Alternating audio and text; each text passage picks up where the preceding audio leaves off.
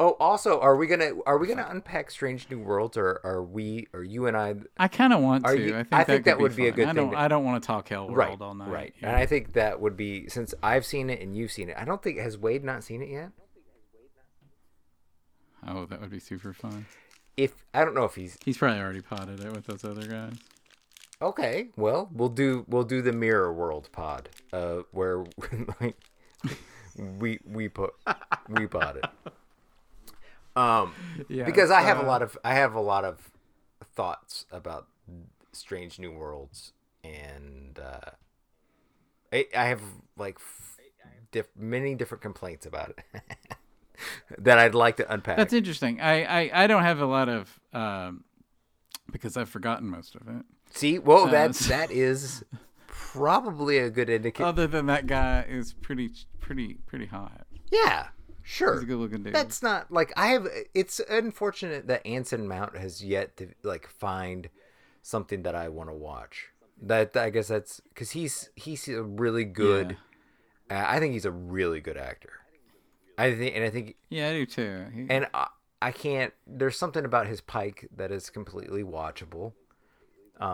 And like his craft, clearly his crafting of the character is is probably interesting. He's what they used to call a movie star. Like, he shows Oh, up. I guess and he that's it. says That's things probably with, like it. a power and a charisma. Sure. He Maybe I should just watch my whole thing is that I don't like neo westerns, which is Yeah. ironic because that's a thing that I'm interested in making. Yeah.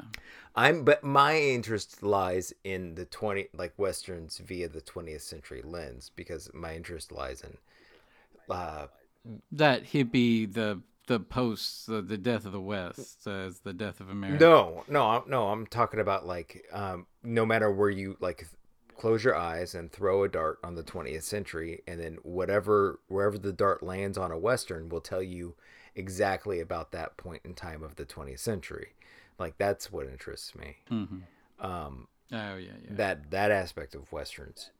So it unpacks and reflects it's the culture more accurately than almost anything did for how close to 100 years, until maybe Silverado was the last one, because at that point nobody cared anymore.